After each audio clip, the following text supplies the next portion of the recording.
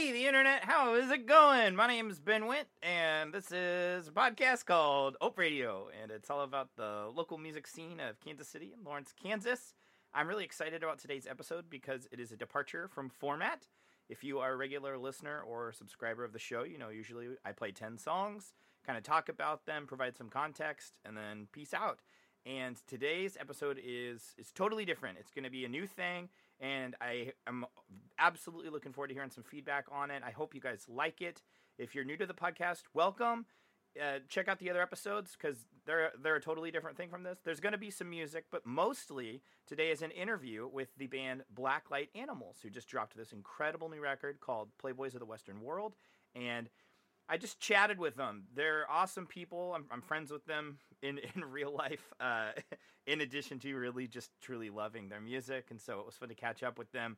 We end up really in the weeds talking about the Beatles and the Rolling Stones, which I swear happens every single time that the five of us end up talking. So I hope you enjoy the conversation we had. And there is some music along the way, playing a couple of tracks by them. And then I'll tease that at one point we play a song from a local artist that they chose. And so I hope you guys enjoy it. Enough of me talking. Let's get on to the interview. Yeah, it's interview time. Interview time. All right, so here is the interview that you've all been waiting for, the cutting edge journalism, the gotcha questions that you need. I have the band Blacklight Animals via Zoom because it's 2020 and that's what we do now.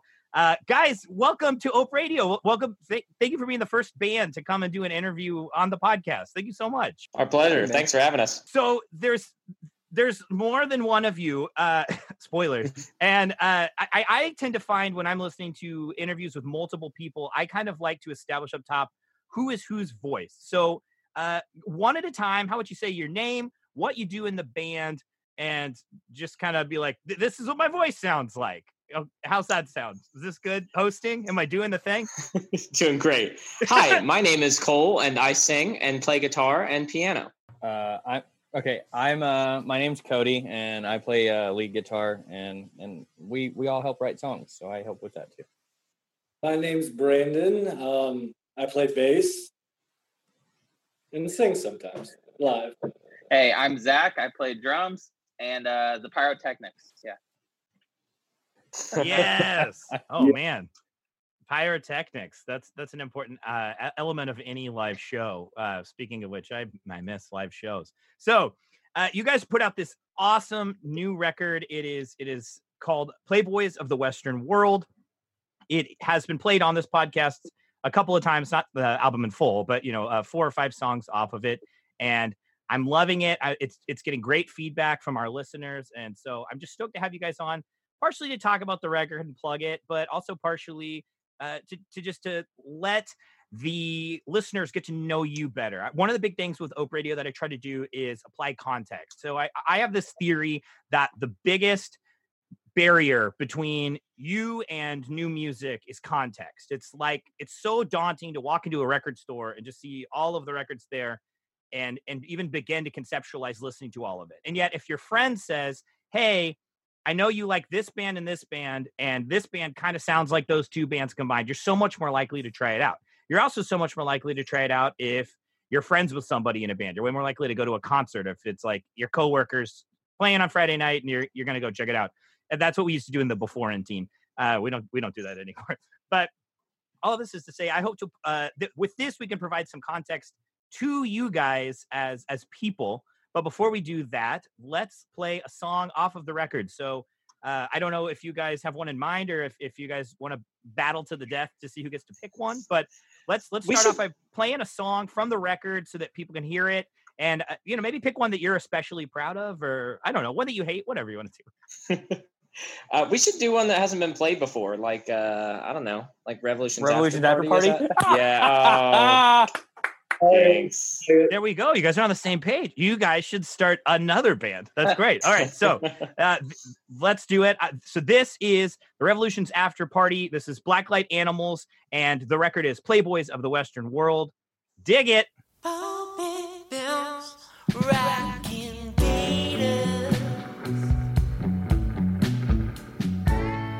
Flash their faces at the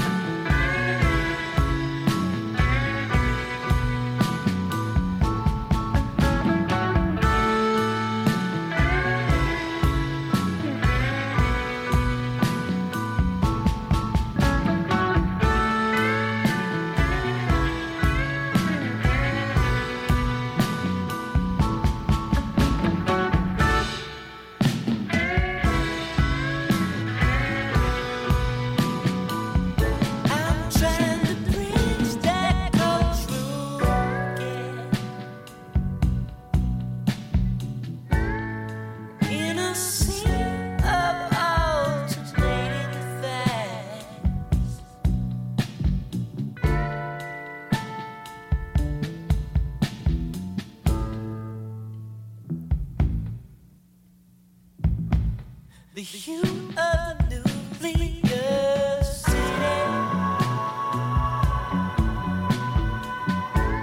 is shining bright tonight.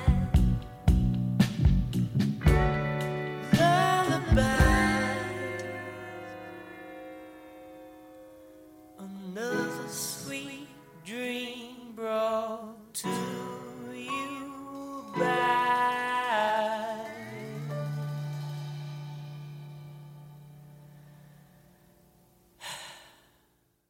Wow, what great rock and roll music.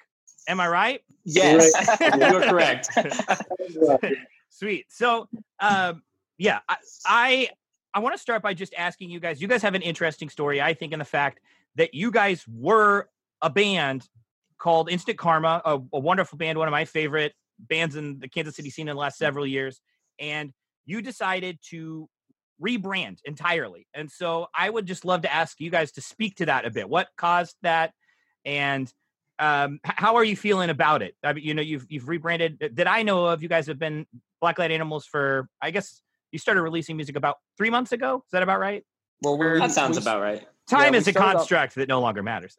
Right. Time is a flat No, circle. we started off. We did something that we didn't think we were going to do, which we did that Love and Mercy cover, Yes. which was actually technically our first release, but it had nothing to do with that album. It was a cover of a Beach Boys song, and we thought it was kind of important to do that in the middle of that whole, you know, it was in the middle of the protests and Sure. and all that kind of stuff. So that was kind of a little bit unplanned, but Yeah, to your question, Cody and I came up with the name Instant Karma when we were like 15, 16 years old. And it was for a talent show we were playing in high school. It was 3 guitar players. It was Cody, myself, and Curtis Maloney. Shout out if you're out there somewhere. Hi, And we all played guitar on it, no bass player. And we covered While My Guitar Gently Weeps. So that was where, you know, the name Instant Karma came into play, and we proceeded to play a bunch of open mics, a bunch of blues covers, and we just felt like we were in a totally different place now. I totally get that. I think there are probably, to me, that's very relatable. And I am assuming that there are the musicians in here who kind of know that feeling of your first really serious band.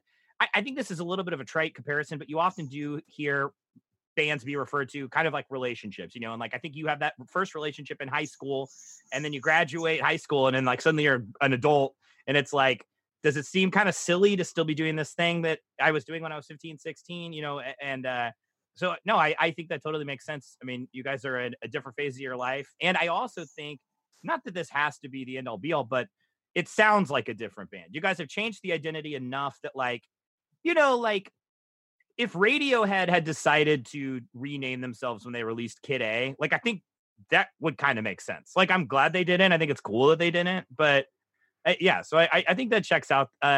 Now this new record, again, you know, this is coming from the angle of local music. I do want to contextualize your record as a Kansas City, Lawrence, Kansas record. So I'm curious to know about the actual physical production of the record. Where did you guys record?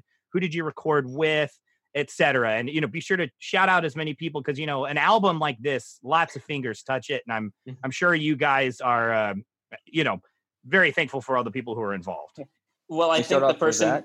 yeah, I was gonna say the person who should feel that question is the one whose fingers have touched this album the most. I assume you're talking about me. That's correct. Zachary. Yeah, so basically, I think what the album says is this has been recorded in a series of basements. So basically, it started off in Belton at Cole's uncle's house. We started recording there. Then his uncle sold that house, so we kind of lost our makeshift studio there. Oh, And no. then I was living with my best friend at the time. Shout out to Caleb Johnson. Moved to Oh, shout out. Caleb? Okay. moved to his basement while I was living there, and then finished up the album at me and my wife's house here in North Kansas City. So just gone through a series of basements. So at this point, is the studio semi-permanent in your new basement? Yeah. The plan is to finish up the basement and make it kind of more of a permanent solution, but it's worked well. So the next EP or album, instead of being recorded in a series of basements, will just be recorded in a single basement. That's the hope. Hopefully just the That's the one. hope. Yes. Yeah. Well, Yes. we just moved a 600-pound piano down there, and it's not coming back up. That's So that is the studio. Yeah. That's now a load-bearing piano. That's wonderful. Were there any guest musicians or anybody in KC other than you guys, or does everybody on the record kind of provide every vocal, every instrument, etc.? It was mostly the four of us, but we did have Chris Hazelton, who runs Sunflower Soul. Who's Oh, also awesome. In the Freedom Affair. Yeah, he came in and played piano on a tune, and then we had Alyssa Bell and Matt, his last name is escaping me, come in and play viola and violin, and they helped arrange some Awesome. string stuff. Yeah, That the strings was coming to mind specifically. I was wondering if one of you was going to blow my mind and teach me that you also play the violin. not today, Ben. Yeah, not yet. Mind-blowing, Hey, sorry. man, it's the choir. We got a lot of free time. Maybe for the next record. Yeah, surprise, surprise. Like, not only is Moser the best bass player in the world, he's also an amazing string player, and he did all that. I'd buy it. I would absolutely buy it. Yeah. Well, I don't know if you guys will be doing this when you guys play. Have you guys played a set live yet? At the Rhino. At the Rhino, yeah. As Blacklight Animals, right before. Okay, and I just missed it like a dum-dum. That makes me very sad. We didn't advertise it. It was Okay. like, supposed to be a warm. It's supposed to be like a dry run, yeah. I get it. Totally. Did you guys switch instruments at all during that show? Because I in Instant Karma, a cool thing that would happen is every now and then you guys, like, in all seriousness, Brendan absolutely shreds on lead guitar as well. And so, like, is that an element that you guys see happening with this band as well, live, is changing places at all? That was supposed to be an Alice in Wonderland reference. And it sounds like someone just sat on my lap really fast.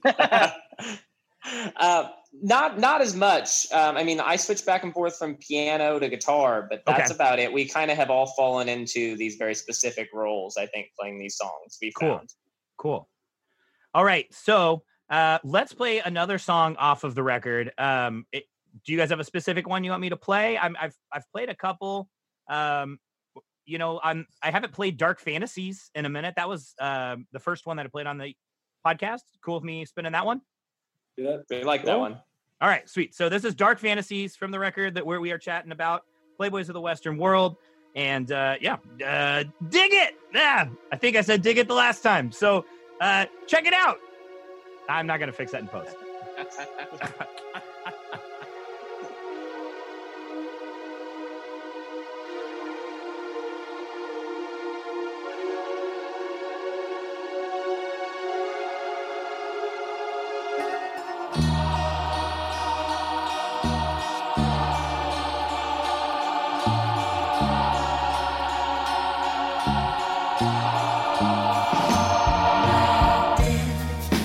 Waits between thighs, a million little lies, holding on to something resembling the truth.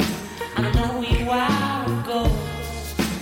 You appear like smoke in a burning hotel room. Ooh, dark fantasies that I cannot ignore. What you told me in the light that seemed much darker than before. What nasty little secrets inside your Trojan horse. Tongue-tied, a sort of old double cross. In the fight against myself, it seems that you're the only loss. And maybe we could slip away, find another word to say. In the lost and found, before the light of day. Ooh, dark fantasies that I cannot ignore. You take a risky photo behind the bedroom door, chewing on your lip like your favorite bubble gum.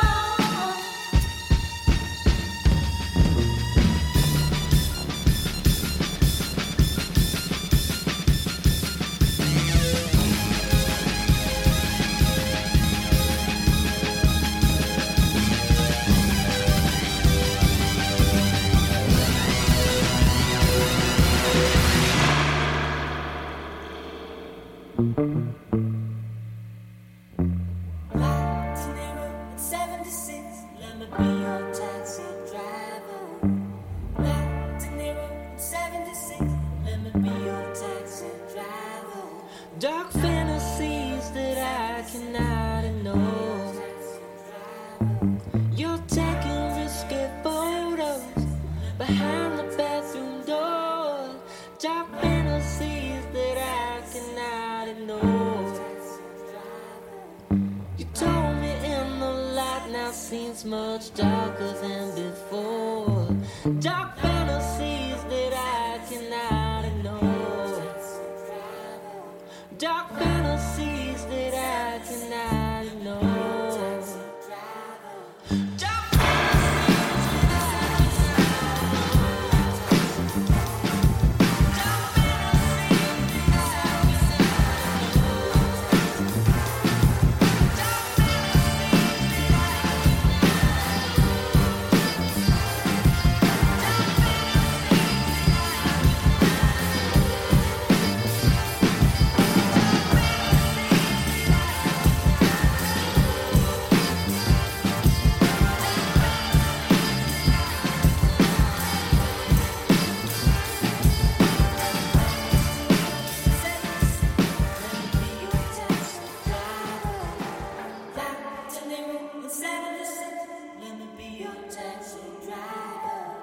Okay, so again, that was Dark Fantasies from the record Playboys of the Western World by the band Blacklight Animals, who I am chatting with this episode. This is the prototype of potential.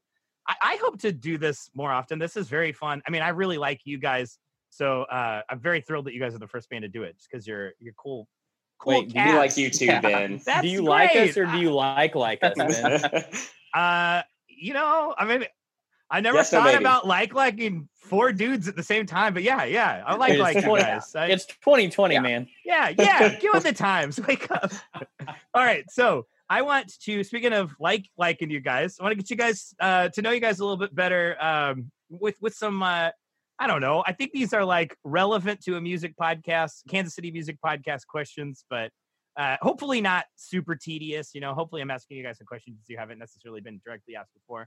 So the first thing I want to ask is if you guys could describe Blacklight Animals' sound in reference to 2 or 3 other bands' sounds. So like my band, The Way Back, I kind of tell people we sound like Newfound Glory meets Blink-182 with like vocals of Third Eye Blind and lyrics of Third Eye Blind. So how would you guys in that kind of context describe Blacklight Animals? Moser's usually pretty good at putting these things concisely. Yeah. So fearful it's about to happen. 3. Bowie, Ennio Morricone, Oh, right on. R.I.P. and Yeah, rest in power, Maestro. King. Yeah. oh, what would be a good third one? I'm gonna pass that, so I'm gonna take the third one. Honestly, I mean, you don't have to throw in a third because I think you did just sum it up perfectly. That's it You've right got, there. I mean, like, you've got Bowie's spacey, like, not quite psychedelic, but just kind of like out there. Let's look at this from another angle. Meets spaghetti western score. I think that is absolutely spot on. You guys are absolutely sticking the landing there. That's Bowie, like Cool to the hear. Thank you. yeah, no, thank you, because the record's awesome. Yeah, no. There's just so much Bowie, and I also think specifically different eras of Bowie. Like it's Bowie in different eras pops up because whenever I do the podcast, I try really hard. I would do it more often than I do, but I really want each episode to be very genuine, and I want to be able to speak to all 10 of the songs I play as someone who has truly listened to the songs multiple times. You know, I don't ever want the podcast to be, oh, here's 10 random songs and here it is. I really want to have sunk my teeth into the music and digested it. And as soon as I heard you guys, that was the biggest difference from Instant Karma to Blacklight Animals to me was I didn't necessarily get, I know you guys dig Bowie, but I didn't necessarily get any Bowie in Instant Karma. And I get so much Bowie in Blacklight Animals, which makes me happy because I'm a Bowie. I like Bowie Tide pasta. That's not good. I don't know why I said that. So yeah. Well, Go go ahead. ahead, Cole. No, are we going to Okay. talk Bowie? Talk Bowie. Let's talk Bowie for a second. You're listening to Bowie Cast. Well, Ground I mean, control to Major U. Sorry, you should talk. I'm the worst host ever. Talk.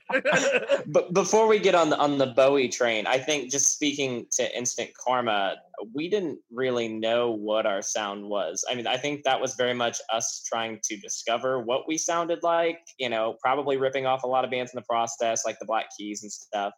And I think the difference with this record is we knew probably a quarter of the way into it, kind of, okay, this is our sound, this is something unique, and this is the kind of record we want to make.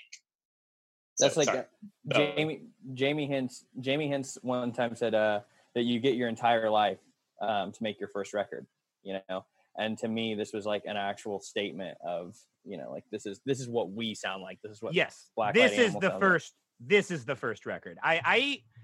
I'm not just blowing smoke up your asses. I very much get that. I think that's very clear. And I really, again, I liked Instant Karma a lot. This is a new, totally different thing. Like this is, you guys were Charmander and you guys went straight from Charmeleon to Charizard. You are like, get Charmeleon out of here. We don't have time for that. So I want what? No, please talk. Yes. I think that this is the first time that we felt, and this is going to sound cliche, but absolutely authentic. Like absolutely one of a kind as far as what we were trying to do. And that's what we've been searching for. This whole quest has been for that feeling, I think. And I'm so glad that you guys found that, but I think it's not a coincidence. I think that takes so much more time than people give it credit for. I think that there's, Malcolm Gladwell has like this theory of like the 10,000 hours of mastery, and that like it is this ever-changing thing that like different skills require different mastery. Like playing guitar is not the same as playing guitar in front of people on stage, and it's not the same as writing songs, and it's not the same as being a band. And I do think you have to like truly get in there and put in your reps and do your time and figure out what you like and what you don't like. It's an area where I think the way people talk about stand-up comedy, they are more accepting of the idea that Patton Oswalt does not happen overnight, right? That Patton Oswalt takes maybe literally a decade to develop his voice before he's ready to be the amazing, quirky, weird comic book stand-up guy that he is, right? And I think that with musicians, people are like, well, the 4 chords, but write the songs, go. Because every now and then there are those absolute, just brilliant talents that make it when they're 16, 17, 18. But I think in general, most people need to settle into their 20s and 30s and have some real time actually getting out there and getting their hands dirty before. I think the word authentic, I hear what you're saying, that like it might sound kind of cliche, but I think that that's very true. I think that you have to find authenticity. Authenticity isn't something that just shows up. It's earned. And you guys, I think it shows. I want to talk about the future because the present is kind of a frustrating, dark time. So for this imaginary exercise, COVID is over, everything's safe and awesome. And I want to know your first show back. What local venue are you playing at? And what 2 other local bands are on the bill? And then also, what is the song you open with? Like, what is the song that when all this crap settles, you just can't wait to be on a stage playing, like just shoving in people's faces, just blasting as loud as you can? So again, what's the venue? Who are the other 2 bands? And what song do you open with? We don't even have to be hypothetical about this. We are actually playing a show at Lemonade Park in August. That's awesome. Well, that's what's great. Outdoor music is still, absolutely. Okay, great. And I guess we can say now, I don't know. I don't know if this is like... Are you going to spoil the opener? I guess we can do it. So the Freedom Affair will be opening the show.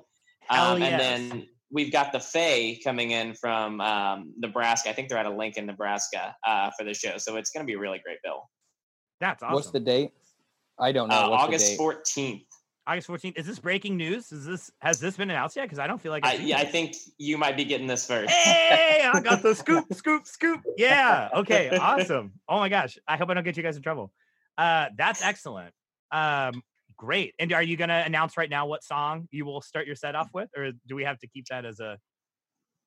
Let's keep it a surprise. I say let's keep it a surprise. Yeah. All right. I like that. You know what? Sometimes it's okay to be coy. I like that. Okay. So speaking KC, I want to know what you guys think is the best barbecue in Kansas City, not named Joe's, Gates, or Bryant's. So can't throw out one of the big contentious. three. Yeah. Ooh, I want it. Let's start a fight. Let's. I'll be the Yoko. Let's do this. All right. Are you going to start screaming and wailing? Yes, I will. And there's going to be some really weird solo stuff from Brandon and me. Yeah. I usually go between Sneed's or BB's Lawn Side. Those are my two. BB's is exceptional, and the fact that they have such good music too is just absolutely a deal sealer. All right, acceptable. Yes. I go Slaps. Any other takes? I go Slaps. Yep. I've heard good things about Slaps. I've never been to Slaps. Slaps is my current right. pick. I think so. In the I guess I'll shamelessly do it. And you know what? It won't be shameless because I'll plug you guys too.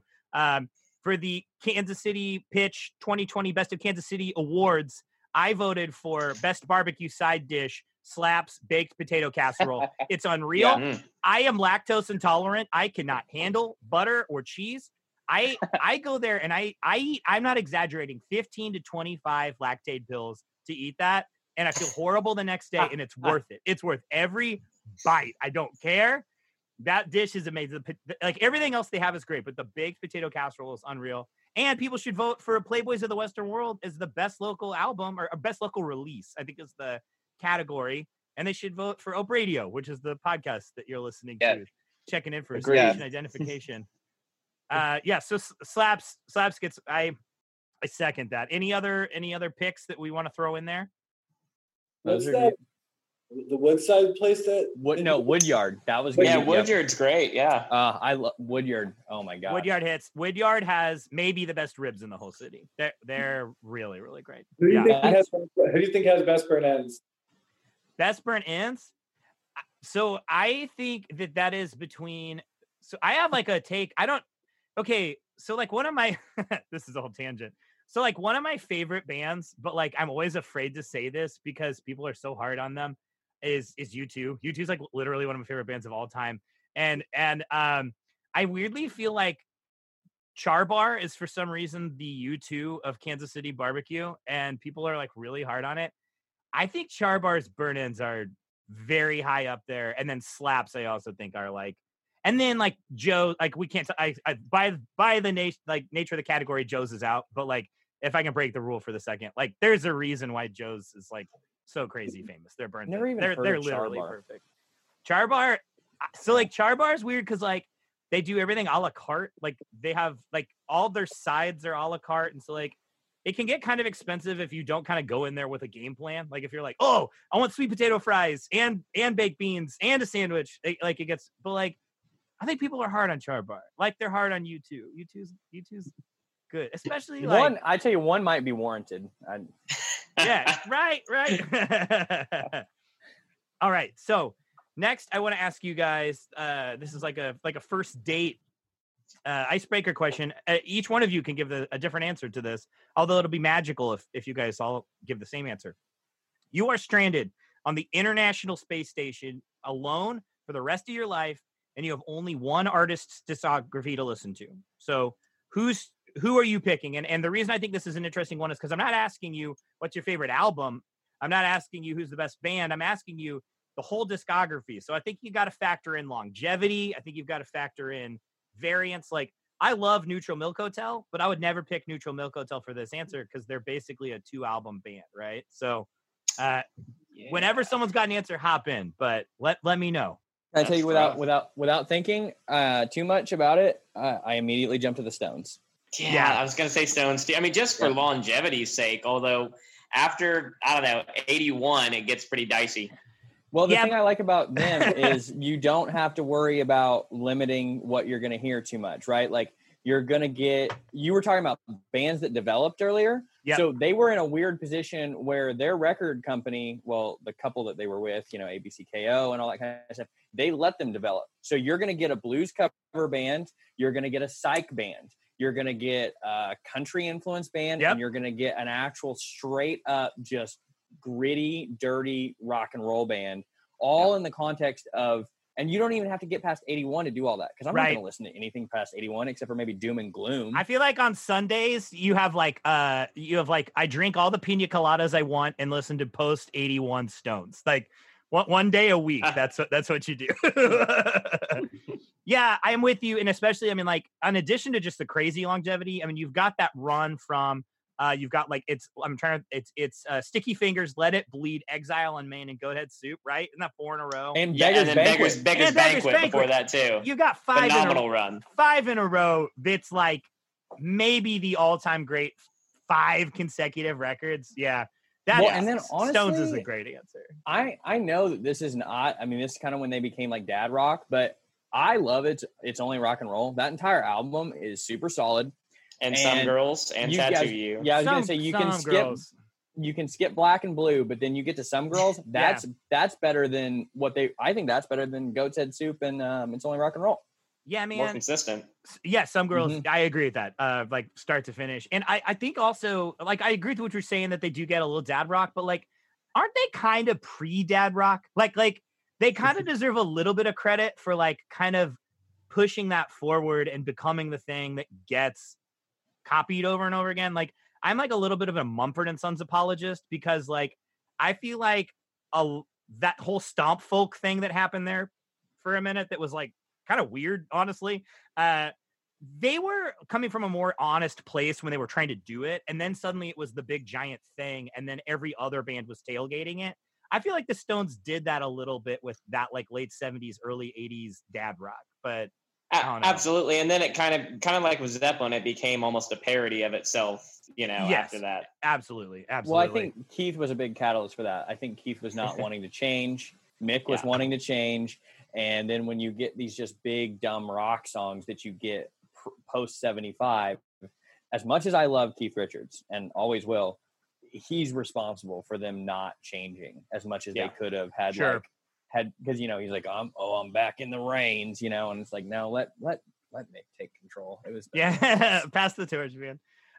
Zach and Brandon, you guys were silent. I mean, I'm not accusing you of hating the Stones, but it sounds to me like you guys have different answers. That's a fair assumption.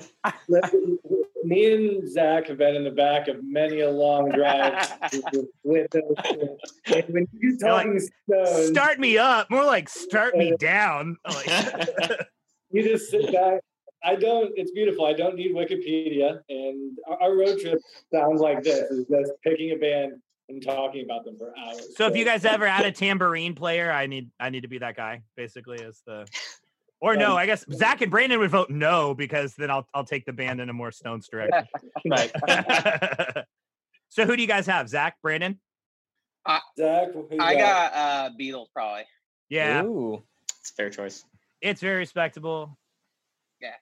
Any specific like argument? I mean, obviously evolution is clearly a factor with the Beatles. I mean, you do have a real wide array. Exactly. You got 4 different writers and songs. So yeah, just a wide array of whatever you're in the mood for. I was they were only together for 10 years. You got all of it's those wild in 10 years. Like the amount of growth that they went through in their 20s is, I mean, drugs helped, but it was no. My buddy Cody from the band Cuddle Puddle and I were actually just recently talking about this, that like the Beatles kind of don't get credit for, I think, being the first like what would later be known as like collective. Like we think of them as a band, and that's fine because I mean they are, right? But they're also kind of like Odd Future or something like that, where like you have 4 songwriters. I mean, you have 3 guys who are writing like a lot of songs and like straight up hits. I mean, like George Harrison's batting average is ridiculous. Oh my God. Yeah. Unreal. And then like honestly, even the Ringo pops in with a couple of pretty solid, like I think the most overhated Beatles song is Octopus's Garden. That's a fun song. Like, look, it's not While My Guitar Gently Weeps, but it's a fun song. Anywho, you've got these 4 totally different voices who are doing different things. You've got John, especially like by the end, John is like wanting to sing about war and peace and life and death. And the Day in the Life is like the perfect distillation of it, where you're like, John's like, he shot himself and it was sad. And then like Paul's like, I have some cereal and I watch cartoons, all this shit, and it's like, that's all one band, you know. And I just like I think they don't get enough credit. Obviously, they get more than enough credit for being like a great band, but I think maybe what they don't get enough credit for is like establishing this idea of like having multiple people kind of come together and do an art collective that's musical. Like you'd seen it with paintings and you'd seen it with graffiti and sculptures and stuff like that, but like they might be the first band that like on a popular wide scale was like an arts collective. And I think they really paved the way for a lot of other cool bands that do that kind of thing. Brandon, what's your answer to the question? This might be cheating, but Nick Motion. Okay. And So so, you get That's a pretty wide discography. Yeah. Okay. so Nick is a session player. He's played with like Lady Gaga, Amy Winehouse, Bruno Mars, all of your favorite records, and then he's also played on all your favorite records that you've never heard, which is like some play with Dr. John. His best stuff is with Man. Michael's Affair. So you can, his credit list is. Okay, no. I think this is this is not only cheating; it's an incredible hack. On the loophole. You basically just invented the Monopoly free parking gets you $500 house rule. No. This is a great answer.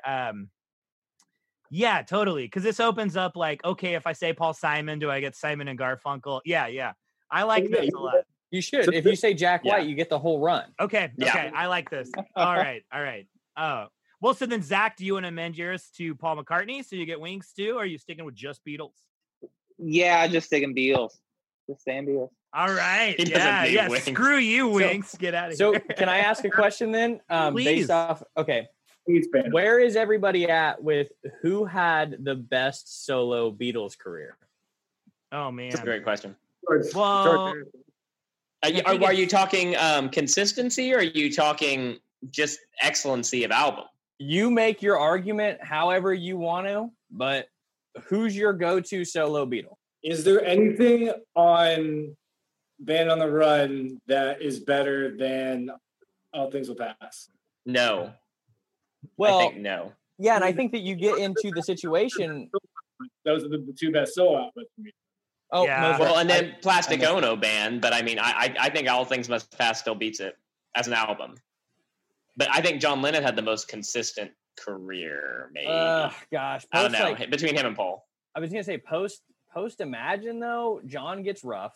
Yeah, that's what I was gonna say too. Is John, like, not to get dark, but John has a little bit of that, like, I know he was older than this, but he's got a little bit of that 27th Club kind of thing where, like, I don't know where he was going with it, and it's hard to say where he was. I mean, like, Paul's a cheese ball, but like, there's something to be said about. And hear me out here. I'm a Hufflepuff. I'm a Fozzie Bear. I think I'm a Paul McCartney as well. Like, there's something to be said about like Wonderful Christmas Time and Live or Let Die, and these songs that like permeate in the culture and have a relevance beyond just like being a beautiful, complex piece of music, if that makes sense. Paul has like a really special staying power, and I even kind of feel like if he had died younger, which, you know, I'm so glad he didn't, I still kind of think maybe some of his songs would have stayed a little more zeitgeisty. He was always, to me, the hook writer. He was always the bubblegum writer, and I don't know. So I think I personally, if you make me vote, I vote George, but I will make an argument for Paul McCartney just for the sake of making sure that somebody stands up for Sir Paul. So can we write you down in permanent ink as going on the record for George, though? I think he can. Yeah. Okay. George as a Beatle and post Beatles, his batting average is just wild. When I can't even believe, because like George doesn't even really start like fully contributing as a writer until Rubber Soul. It's like right around. I mean, yeah. And so it's like, good Lord, you know, I mean, like what was he sitting on when they would put out the first couple records? Like when they're recording Help, what does George have in his head that we just don't even know? I'll always wonder. You think? Well, the only reason I say definitely that is improved as a writer. Yeah, I mean, because like even like no, that's only true. only only a Northern Song and all that kind of stuff that was kind of pre that era those are not solid songs. And he even talks about, he even talks about when he started writing, there were a couple songs that got recorded that he felt like he just needed to get out there, just for the sake of getting them out. And he knew that he wasn't a good writer until, Rubber Soul and Revolver. I mean, Taxman's like the first great George Harrison song. I think. Was that era his Instant Karma, and then Taxman is his Blacklight Animals? Is that? That's fair to say. No, Taxman I think is the first great George song. Well, and then like side A of Abbey Road is basically just George Harrison, just like something, just right there. He could have died. One of the best songs of all time. Yeah. Well, that was going to go to the next question. Is Something the greatest Beatles song? Yeah. Oh, oh man, that's a whole nother 10 episode podcast. That's what I was gonna say. Yeah, that's a mini series. Well, so are we all literally in agreement that George is the best solo Beatle then? Because I know that's my vote. Zach? So then we actually all just answered the initial question of you're stranded on the International Space Station. Is the answer George Harrison? Is that now have we replaced Stones with George Harrison? The Stones will never replace the Beatles. All right. This fight will never end. I understand. There's one person that won't agree with us, and that's Paul McCartney. Yes. Well, I want Paul on the pod. That would be great. Okay, so I am going to ask another question of you guys. Going back to Blacklight Animals, what is a song from the album that you guys are particularly proud of? And it could be a couple different songs. Each of you might have one, and specifically like a moment that people might not be aware of, or that you would like to point out. I know as a songwriter that every now and then there's like a bridge or a guitar lick or something that you're like, man, I'm really proud of this. And there's kind of a complicated reason why. And often those moments go under the radar. And yet I feel like as a listener of music, when I hear about those moments and learn about them, I appreciate the songs more on a permanent level. And so are there any moments on the record that you guys specifically want to call out? It could be songwriting, it could be production, it could be a performance, anything in particular?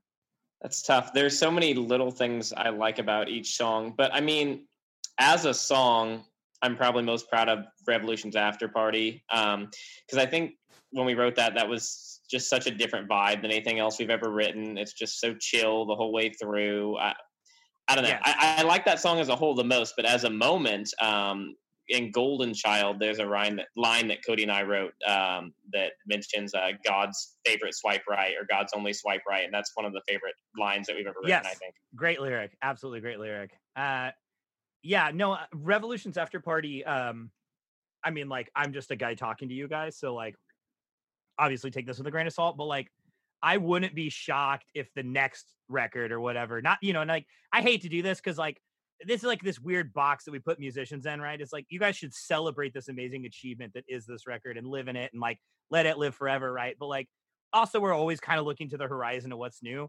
I wouldn't be shocked if the next record has more and more of those kind of vibes, or maybe not at all. But like, that one stood out as one that was like, oh, this is an interesting sound that like, I'd love to see you guys really spelunk into that song and into that sound. Grab your flashlights and like see how dark it goes. You know what I mean? Yeah. What about you guys? What's your favorite? For me, favorite moment from the record? For me, it has to be Brain Cathedral for a couple reasons. One, it's the song I heard the least out of all of them while mixing and editing and all. Like I literally spent a couple hours, if not upwards of 10 hours, on some of these songs, just going back through revisions. And then, Cole actually recorded this one at his house, I believe, most of it, and he just sent it over to mix, and I probably had it mixed within like 1 hour session, and it just all fit together beautifully. And like, after listening the whole album all the way through, it's just a beautiful breath of fresh air after the whole album to me. So you're saying that one's your favorite by process of elimination? Well, no, like after you're saying that one's your favorite because you don't like your guys' music and you listen to it the least. Like, yeah, no, just like basically because in the context of the whole album, it's just a great breath of fresh air. Yeah. No, I totally. So you're the least burnt out on burning Yeah. Right on. Cody, Brandon, do you guys have any specific like moments or tracks that you like you just want to like, I don't know, call out?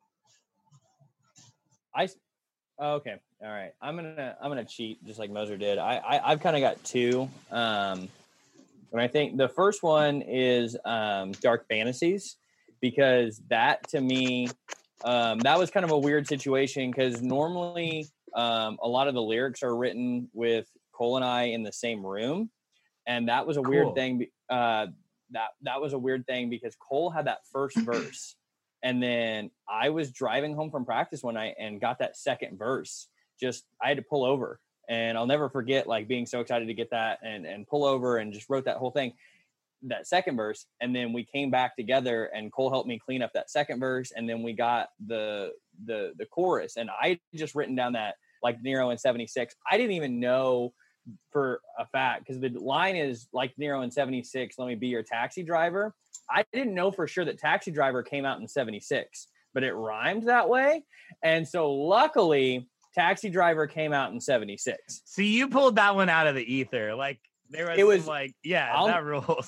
I'll never forget. I was listening to Neil Young, and for whatever reason, but that was just a big moment for me as a songwriter, because I don't know. Like I always struggle with like, oh, is it good? Is it not good? That's a good thing about writing with Cole is, you know, immediately if something's good, because if you pitch a line and it's terrible, Cole's going to go, oh, that's not good. Same vice versa. If he says something, I'm like, oh man, that's kind of a stinker. But the opposite end of it is if you say a line and somebody goes, wow, their face lights up, and you're like, you don't have to worry about, is it good? Well, you just saw it, you know that it's good, or it's bad. Well, and to your point, Cody, I think the other thing that's beneficial to writing in pairs is there may be a line that you would normally think is a stinker, and one of us will say something, and the other one's like, okay, that sucks, but that gives me this idea. So I think there are lines that never would have been born if we weren't writing together. Right. But just for me, like that Dark Fantasies kind of set the vibe for the record. It was the first song that we wrote. It's got this weird, trippy horror section in the middle of it. Yes. I mean, it just set that vibe off. And then my second one, which is the cheater, is Revolution's After Party. To me, that song has got a different vibe than most songs. I don't know what the genre of that song is. I have no idea. I just love that song. Sure. No, I love that thank you so much for giving us that like look into your process, because I always am fascinated by that, because I've been in, and I'm sure you guys have too, like so many different musical projects, bands, etc.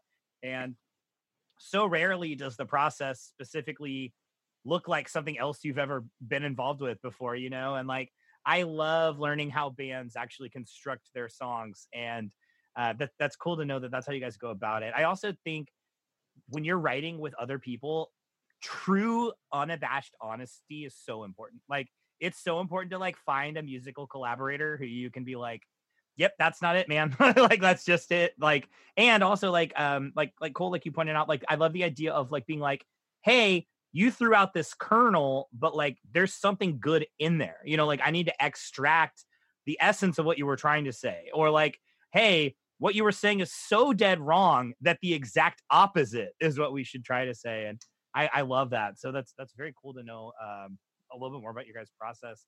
Brandon, is there a specific moment that you want to call out? There was some point in making it when we were recording where I felt like we actually figured out our process. Like we knew exactly how everything was going to go as far as how the song was going to be built and structured, how we were going to record it, how it was going to be overdubbed, and it just became second nature. And it would usually happen with Cole would come in with just like a verse or a chorus on acoustic guitar, and then me and Zach would do the rhythm section and then bring it to them, and then they put lyrics to it, and then we would have the song done in a couple days usually. And it was fun because this was the first time that we went in to the studio with nothing.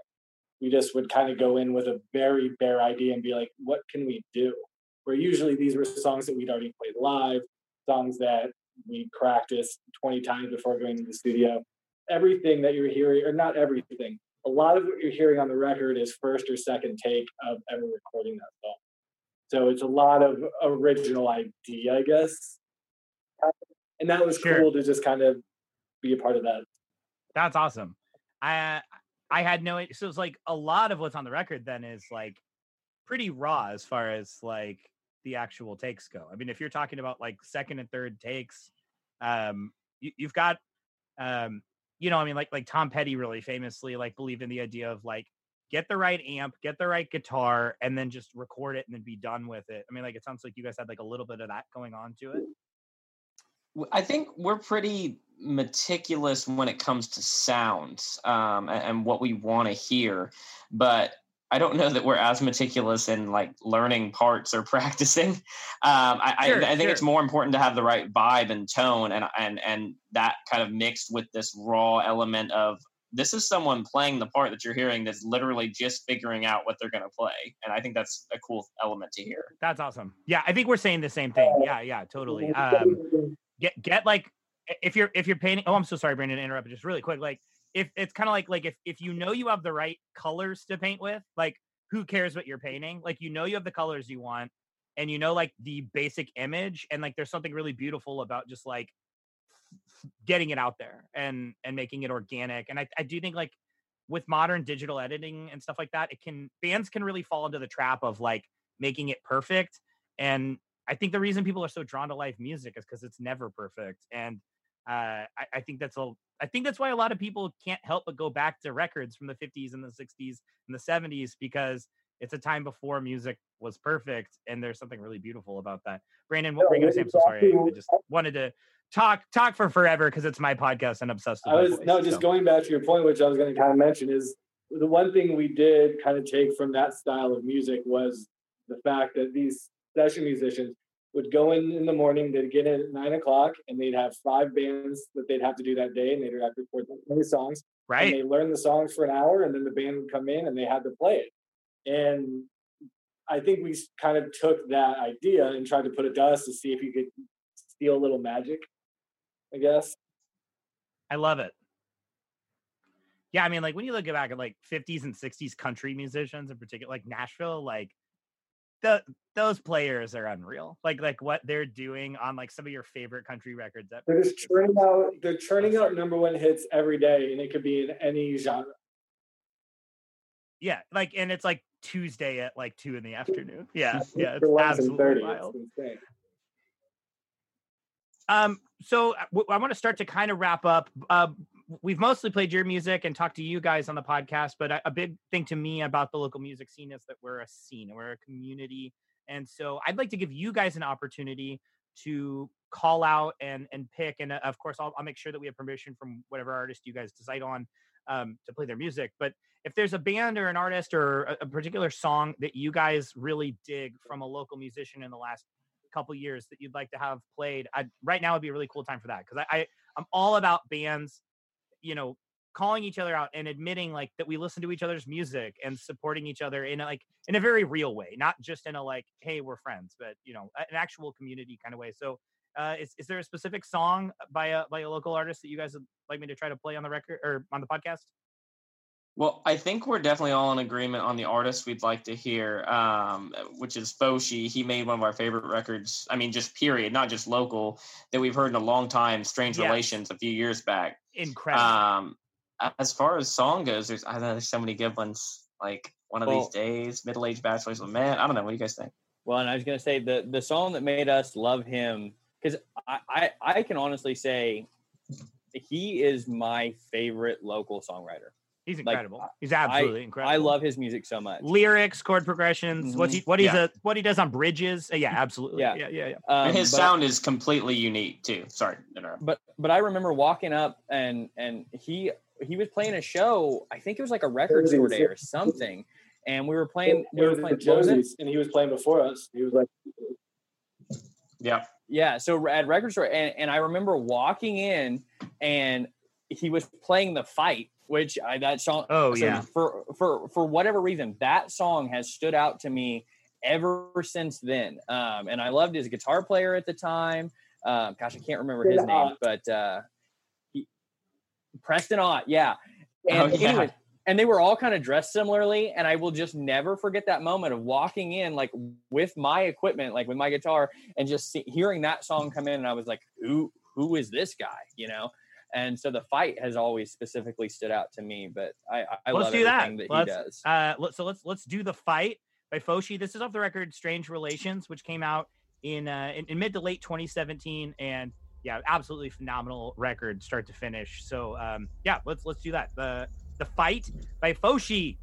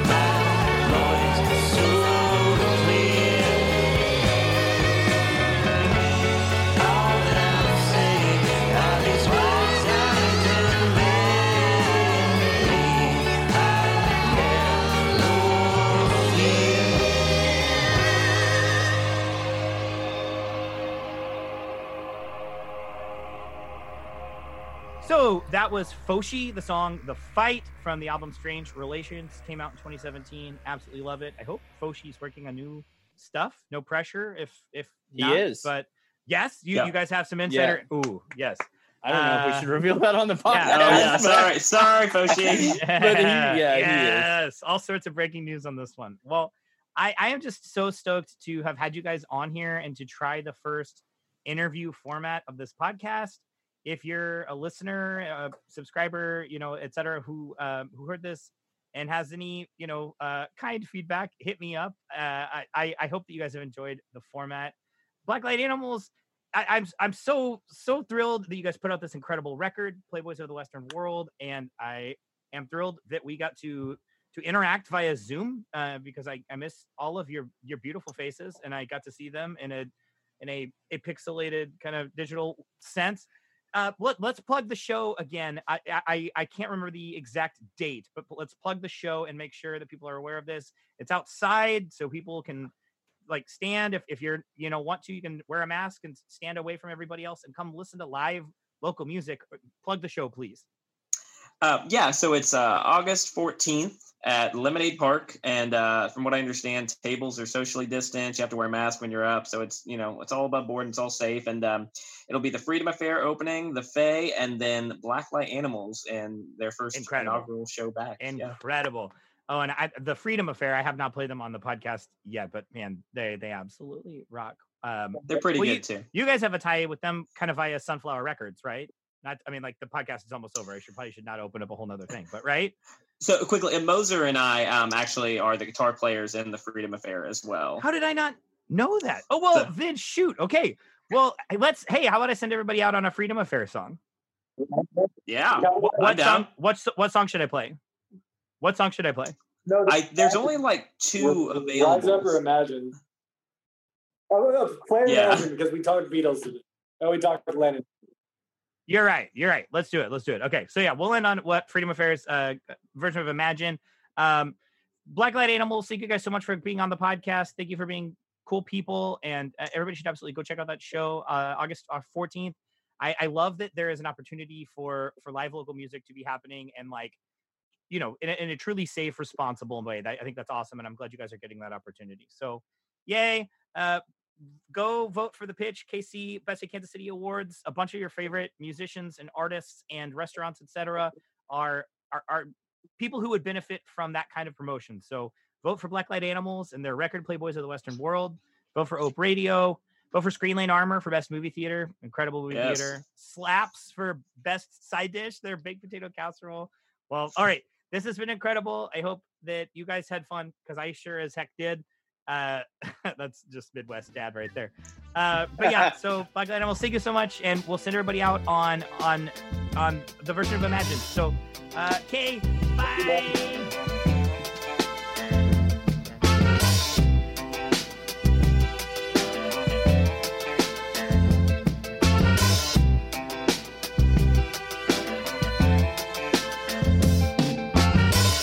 Imagine there's no heaven.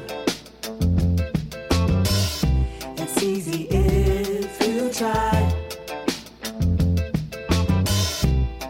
No hell below us. Above us only sky.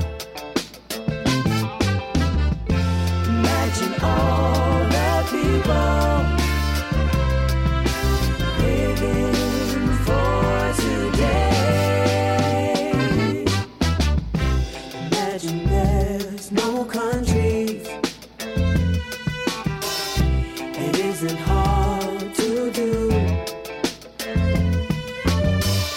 Nothing to kill or die for. And no religion too. Imagine all the people living life in peace. You may say I'm a dreamer, and I'm not the only one. I hope someday you will join us